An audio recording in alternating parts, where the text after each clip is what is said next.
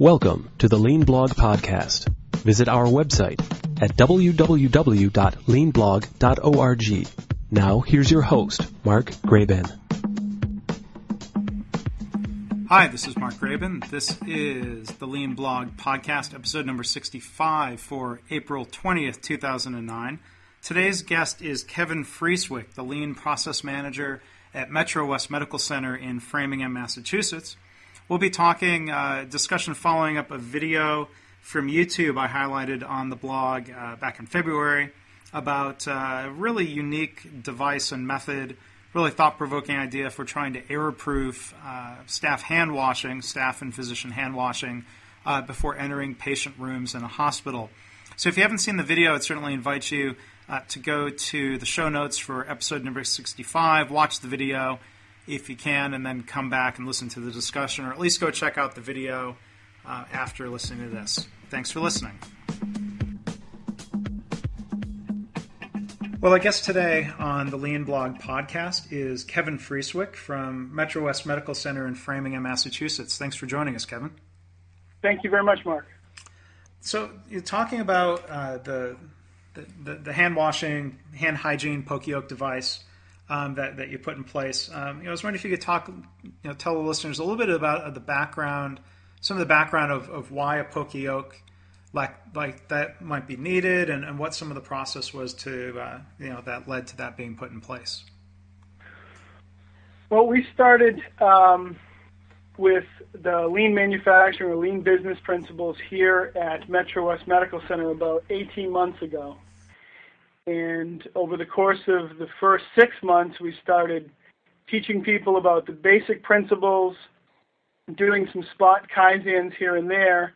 And then around the spring of 2008, we started discussions in depth on our hand hygiene compliance rate and our desire to improve that with a goal of perfection like most hospitals. The principles we use are very strict to the lean toolbox.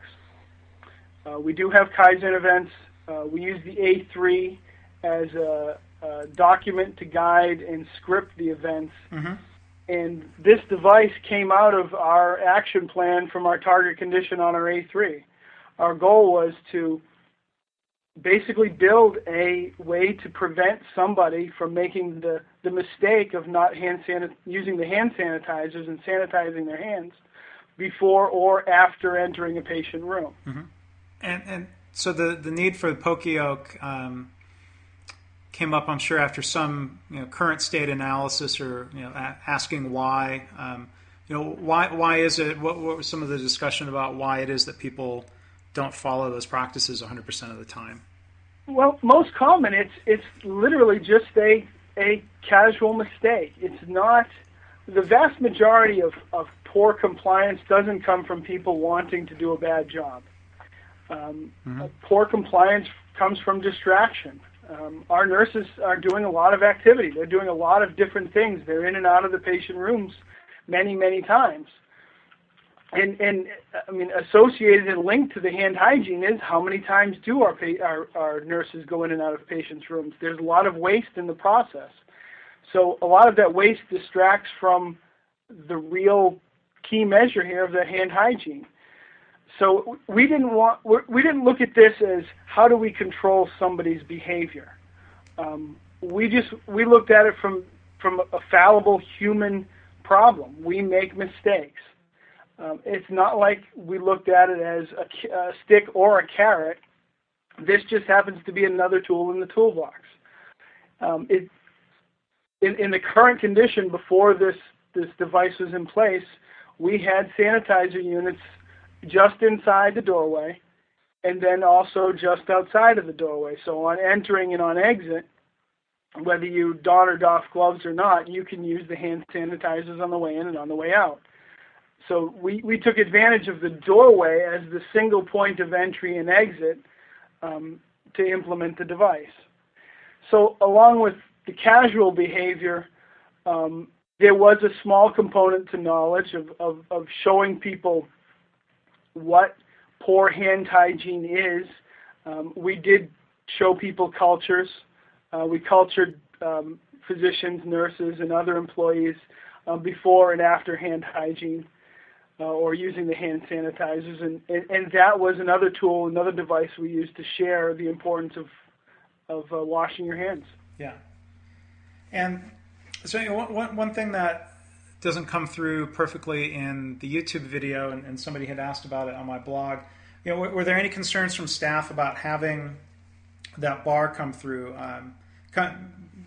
being down across the entrance of the room, as effective as it might be as a reminder and an error-proofing device? Were there concerns about emergency situations, or were there other concerns that employees brought up that you had to sort of work through in the process of piloting that? Yes, actually, that was one of the first comments, or the first question that was brought up when we started discussing building this device. What we did is the bar itself, the gate, if you want to call it that, is extremely flexible. So you can literally walk right through it. It will damage it, it'll break it, but that's what's most important, is you have emergent access to that room. You can also just flip the bar up. It is a bar that's powered on a servo, but you can just push the bar up with your finger, and it rests in the vertical position if you needed to stay there for a period of time. So we had a concern over blocking access to the room, and that's how we addressed it. Mm-hmm. The initial one that you built was a pilot. Can you walk us through a little bit of the process of evaluating the effectiveness, how that was working, or what other factors came into consideration if you were looking at spreading that throughout your hospital, throughout a health system? What sorts of things did you discover or look at? It was very effective, very, very, very effective. Its weakness comes in when you have groups of people entering or exiting, just like you have now. If you have no gate and just a hand sanitizer unit there, if you have a group of people entering, they all have to take the responsibility and remember to wash their hands on the way in and exiting. Mm-hmm. That doesn't change, unfortunately, with the gate, because it's not set to go down between individuals. In fact, for safety's sake, we incorporated a motion sensor so it would not come down on a stretcher that was entering or exiting the doorway. Mm-hmm. So it will stay up until it doesn't see motion. So it does have that weakness, but it did show measurable improvement for our compliance in, by the way, full loop compliance, not just a partial loop on the way in or exiting, but full loop, including both. As far as expanding its use, it is a fragile device. It was something that was made with locally, readily available parts. It happens to be an automated sanitizer itself, and we took advantage of the battery signal coming out of that and wired it into a servo unit. But it is fragile, and it's definitely not a mass-produced item at this point. That was probably 80% of our decision in going forward. I had approached the manufacturer of the device, of the hand sanitizer unit itself, and unfortunately they didn't have anything and weren't necessarily interested in partnering with us until the device was patented, and there really aren't any other devices commercially available on the market. So that was 80% of the reason we hadn't moved it into other rooms. Yeah, so it sounds like maybe in some of the true spirit of Toyota, when they talk about the need for creativity before capital, you put a lot of creativity into putting together a prototype, and then stumbled realizing that, boy, you had invented something that there was nobody building what it was that you would have wanted. And if I hear right, it sounds like if something like that had been available, you probably would have gone ahead and spread that throughout the hospital. We definitely would have looked into spreading it throughout the hospital. It's just creating new processes, being creative, and building processes that are easily taught is one thing, but creating a new device altogether. We're a hospital. We're not a manufacturing right. organization, so it is pretty foreign to us here. Yeah. So I guess from the reaction of the company, I assume then that you have not patented this, correct? No, we haven't. Yeah. We haven't gone ahead and patented it. If somebody listening, or if somebody had seen the YouTube video, maybe this has already happened, but if somebody were to contact you and say, hey, we want to try that in our hospital and build a prototype, is that something that you're sharing with people? Have you had opportunity to do that? Or if somebody does contact us and they're interested in the designs, we can and will share the designs with people. Mm-hmm. The folks that participated on this Kaizen team, they're pretty proud of the work that they've done, so they are interested in just a note that this was developed and piloted at Metro West Medical Center. Mm-hmm. We would definitely share the designs. They're very simple, very, very, very simple designs, and I can share those with anybody that's interested in. Yeah, and that would be, it sounds like, some good publicity for the hospital, is like the YouTube video showed, and the other example in that video of some of the innovation and creativity, the thought process that's happening behind the scenes that people might not normally be aware of. So yeah, hopefully people will take you up on that, and you'll say, notice be served that prior art's already been demonstrated on YouTube, that we don't want someone else coming along and taking the idea and patenting it themselves, but feel free to take and use and adapt for their own hospital. Maybe if there's a critical mass that forms, one of the manufacturers could take notice, or if somebody is listening, maybe there's a business opportunity that they can take advantage of. So it's a really, really neat example. So looking back. In terms of the kind of goals that were accomplished, even though you weren't able to spread the device through the hospital, have there been any benefits from having the discussions with staff about the purpose of error-proofing? Has this served as an example of what's possible, where people have maybe gone and error-proofed other processes? What have you found in terms of side effects beyond just the actual device itself? Well, in other events that we've done, let me preface it this way. When we do our training at Metro West, we really formulate the training around, I believe it's Stephen Spear and Kent Bowen's Harvard Business Review on the rules in use and the importance of building built-in tests to know that you've done the job correctly, or the task has been completed correctly. So any event that we do, we try to build that component into it, whether we can poka-yoke the process or not. Some of them are just very difficult processes to poka-yoke. Yeah. Some things we can use shadow boards on, and they're, that's a very easy mistake-proof device to implement.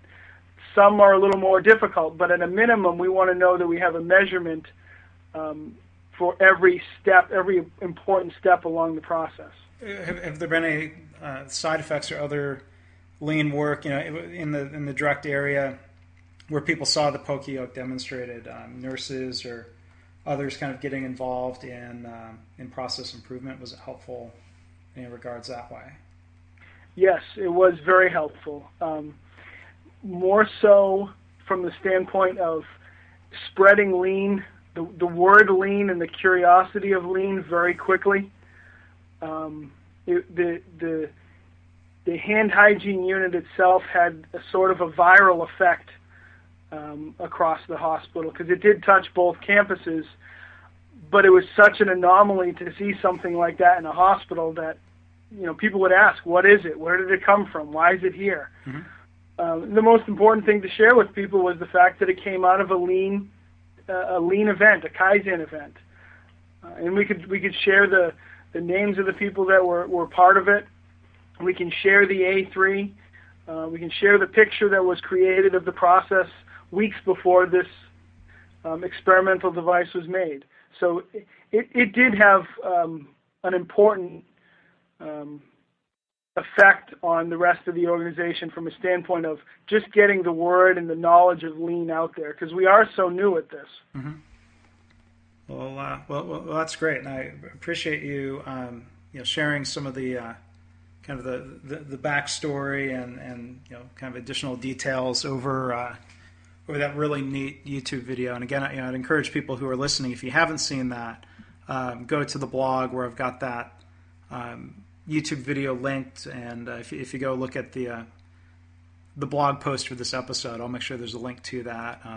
Let everyone see that. And it's really a good demonstration of, well, I hate to use the cliche, but thinking outside the box, thinking in a new creative way of, trying to error-proof something that a lot of people would argue, can't be error-proofed or just needs to rely on people being careful. And, I think, if it were as simple as people being careful or, hanging signs lecturing people to be careful, that this would have been solved a long time ago. So maybe final question to wrap things up are, what are your thoughts if somebody had said, well, this doesn't need to be error-proofed, people just need to pay attention. How would you summarize the way you see that and what the hospital learned in terms of kind of the lean perspective on all of this?